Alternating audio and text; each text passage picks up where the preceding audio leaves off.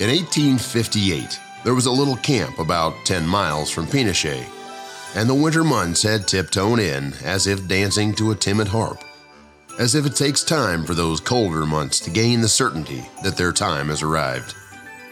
In this camp, occupied by 300 miners, every one of whom might have packed his prospecting implements and left for more inviting fields any time before sunset. But instead, when the day was over, these men did not rest from their labors like the honest New England agriculturalist, but sang, danced, gambled, and shot each other as the mood seized them. Christmas Eve was fast approaching, and a feeling of unease came with it. Yet the miners in town wanted to make Christmas Eve special, to take time to see souls in their level of wellness or need. They planned to rest in a quiet moment, to observe the spiritual rather than the hard labor of the mines, allowing the world's business to put friendship first rather than in the dark moments of the mines. Wild West Podcast proudly presents A Miner's Christmas Carol by Samuel Davis, edited by Mike King, narrated by Brad Smalley.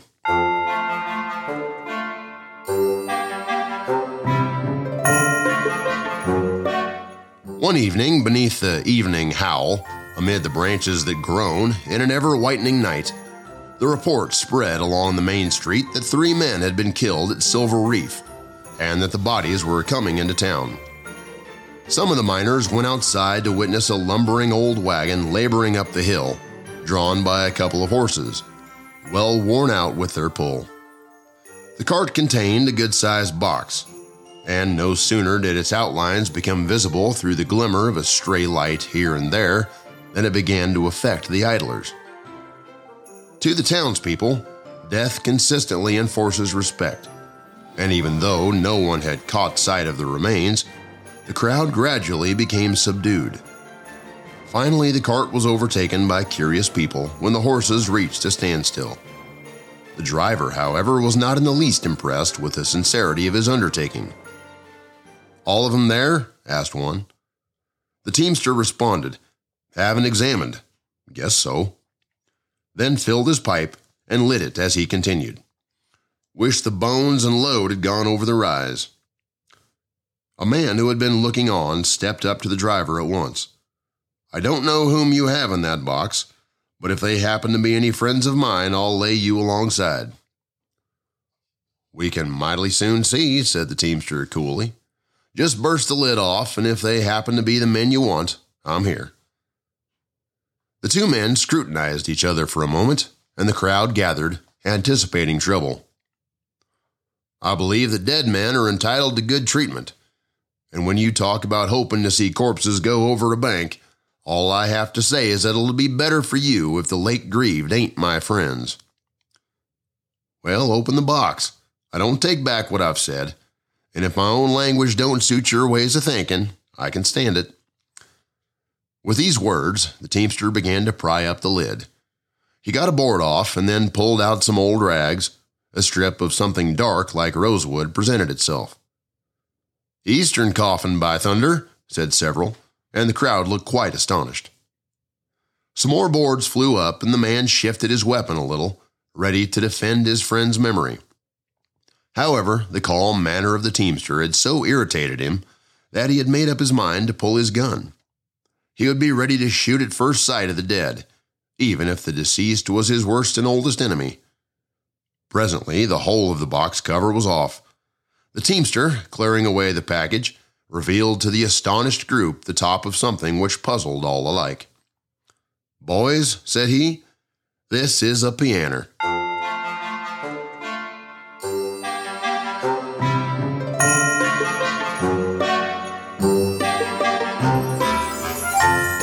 A general shout of laughter went up, and the man who had been so anxious to enforce respect for the dead muttered something about feeling dry.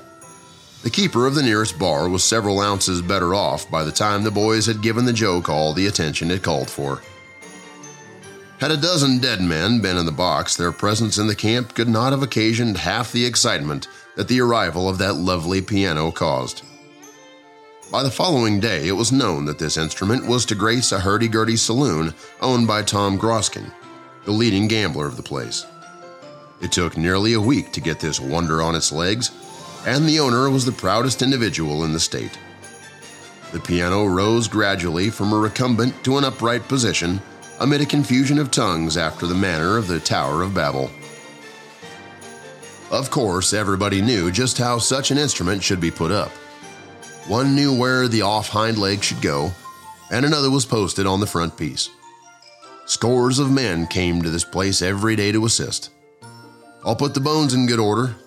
If you want the wires tuned up, I'm the boy. I've got music to feed it for a month. Another brought a pair of blankets for a cover, and all took the liveliest interest in it, so it was at last in condition for business. It's been showing its teeth all week. We'd like to have it spit something. Alas, no man could be found who could play the instrument. Goskin began to realize that he had a losing speculation on his hands.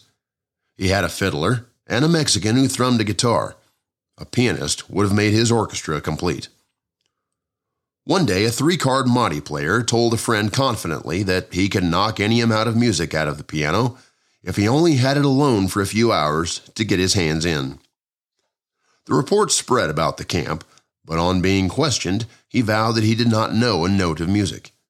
It was noted, however, a suspicious circumstance that he often hung about the instrument and looked upon it longingly, like a hungry man gloating over a beefsteak in a restaurant window. There was no doubt that this man had music in his soul, perhaps in his fingers, but did not dare to make a trial of his strength after the rules of harmony had suffered so many years of neglect. So the fiddler kept on with his jigs, and the slick Mexican pawed his discordant guitar, but no man had the nerve to touch that piano. There were doubtless scores of men in the camp who would have given 10 ounces of gold dust just to have been half an hour alone with it, but every man's nerve shrank from the jeers which the crowd would shower upon him should his first attempt prove a failure.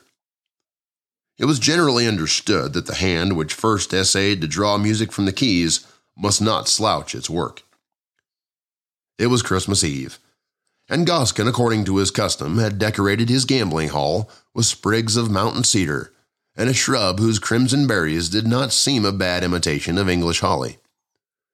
The piano was covered with evergreens, and all that wanted to fill the cup of Goskin's contentment completely was a man to play that piano. "Christmas night and no piano pounder," he said. "This is a nice country for a Christian to live in." Getting a piece of paper, he scrawled the words, $20 reward, to a competent piano player. This he struck up on the music rack, and through the inscription glared at the frequenters of the room until midnight. It failed to draw any musician from his shell. So the merrymaking went on. The hilarity grew apace.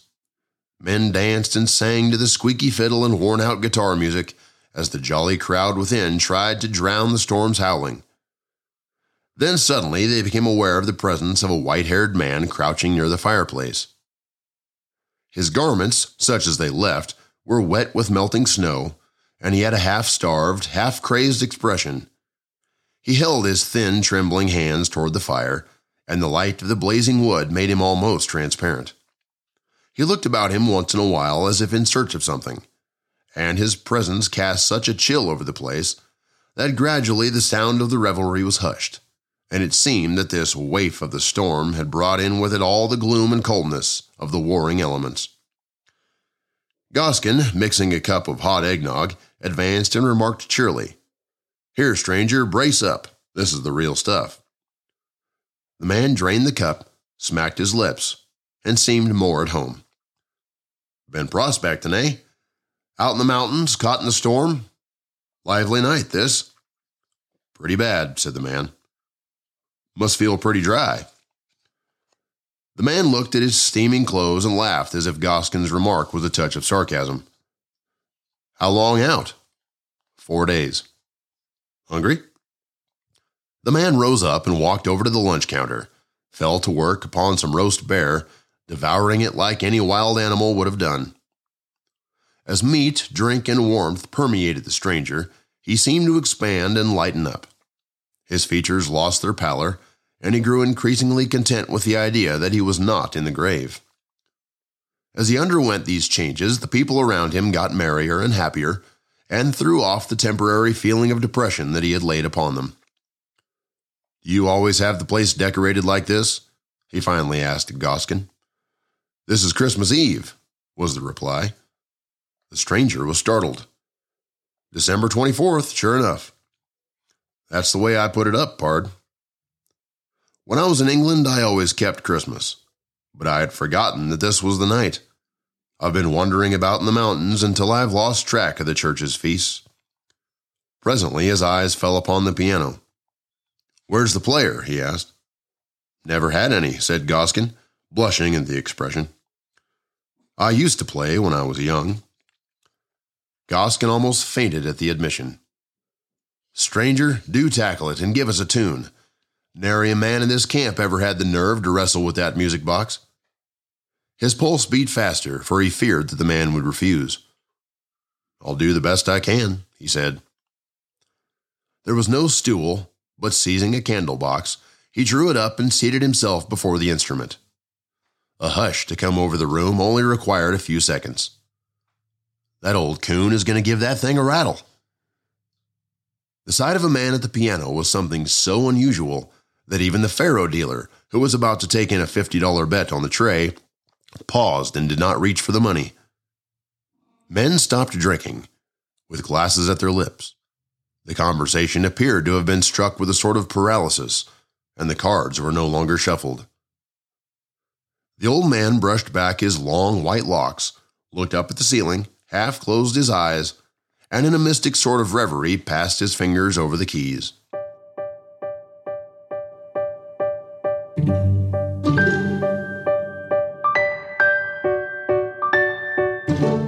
He touched but a single note, yet the sound thrilled the room. It was the key to his improvisation. The music laid its spell upon every ear and heart as he wove his chords together. He felt his way along the keys like a man treading uncertain paths, but he gained confidence as he progressed and bent to his work like a master. The instrument was not an exact tune, but the ears of his audience, through long disuse, did not detect anything radically wrong. On the contrary, they heard a succession of grand chords, a suggestion of paradise, melodies here and there, and it was enough. "See him counter with his left?" said an old rough, enraptured. "He calls the turn every time on the upper end of the board," responded a man with a stack of chips in his hand. The player wandered off into the old ballads they had heard at home. All the sad and melancholy and touching songs that came up like dreams of childhood, this unknown player drew from the keys. His hand kneaded their hearts like dough and squeezed out the tears as from a wet sponge. As the strains flowed one upon the other, they saw their homes of the long ago reared again.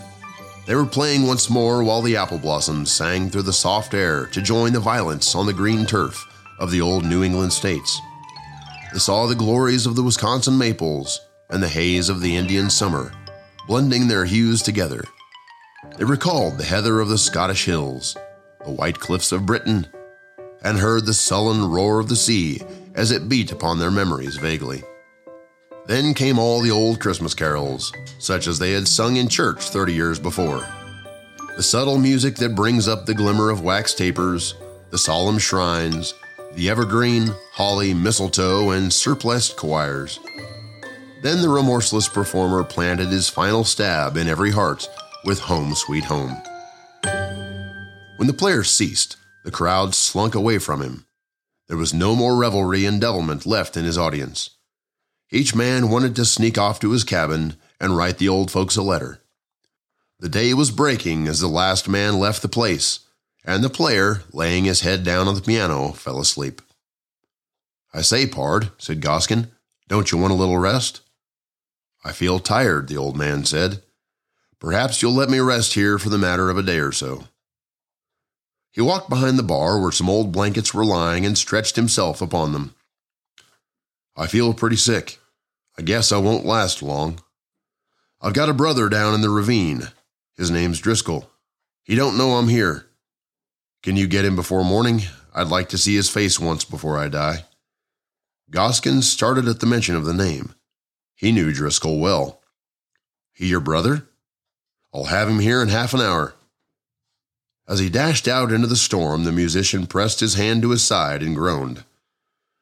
Goskin heard the word, "hurry," and sped down the ravine to Driscoll's cabin. It was quite light in the room when the two men returned. Driscoll was pale as death. "My God, I hope he's alive. I wronged him when we lived in England 20 years ago." They saw the old man had drawn the blankets over his face. The two stood a moment, awed by the thought that he might be dead. Goskin lifted the blanket and pulled it down, astonished. There was no one there. "Gone!" cried Driscoll wildly. "Gone!" echoed Goskin, pulling out his cash drawer. $10,000 in the sack, and the Lord knows how much loose change was in the drawer.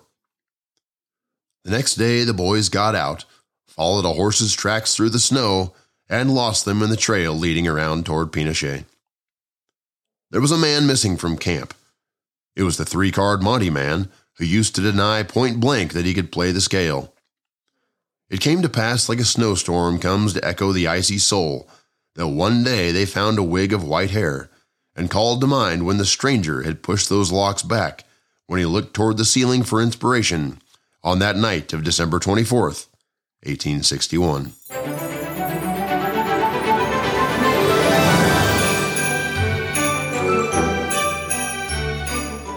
And to all our listeners, remember that Christmas is the day that holds all time together.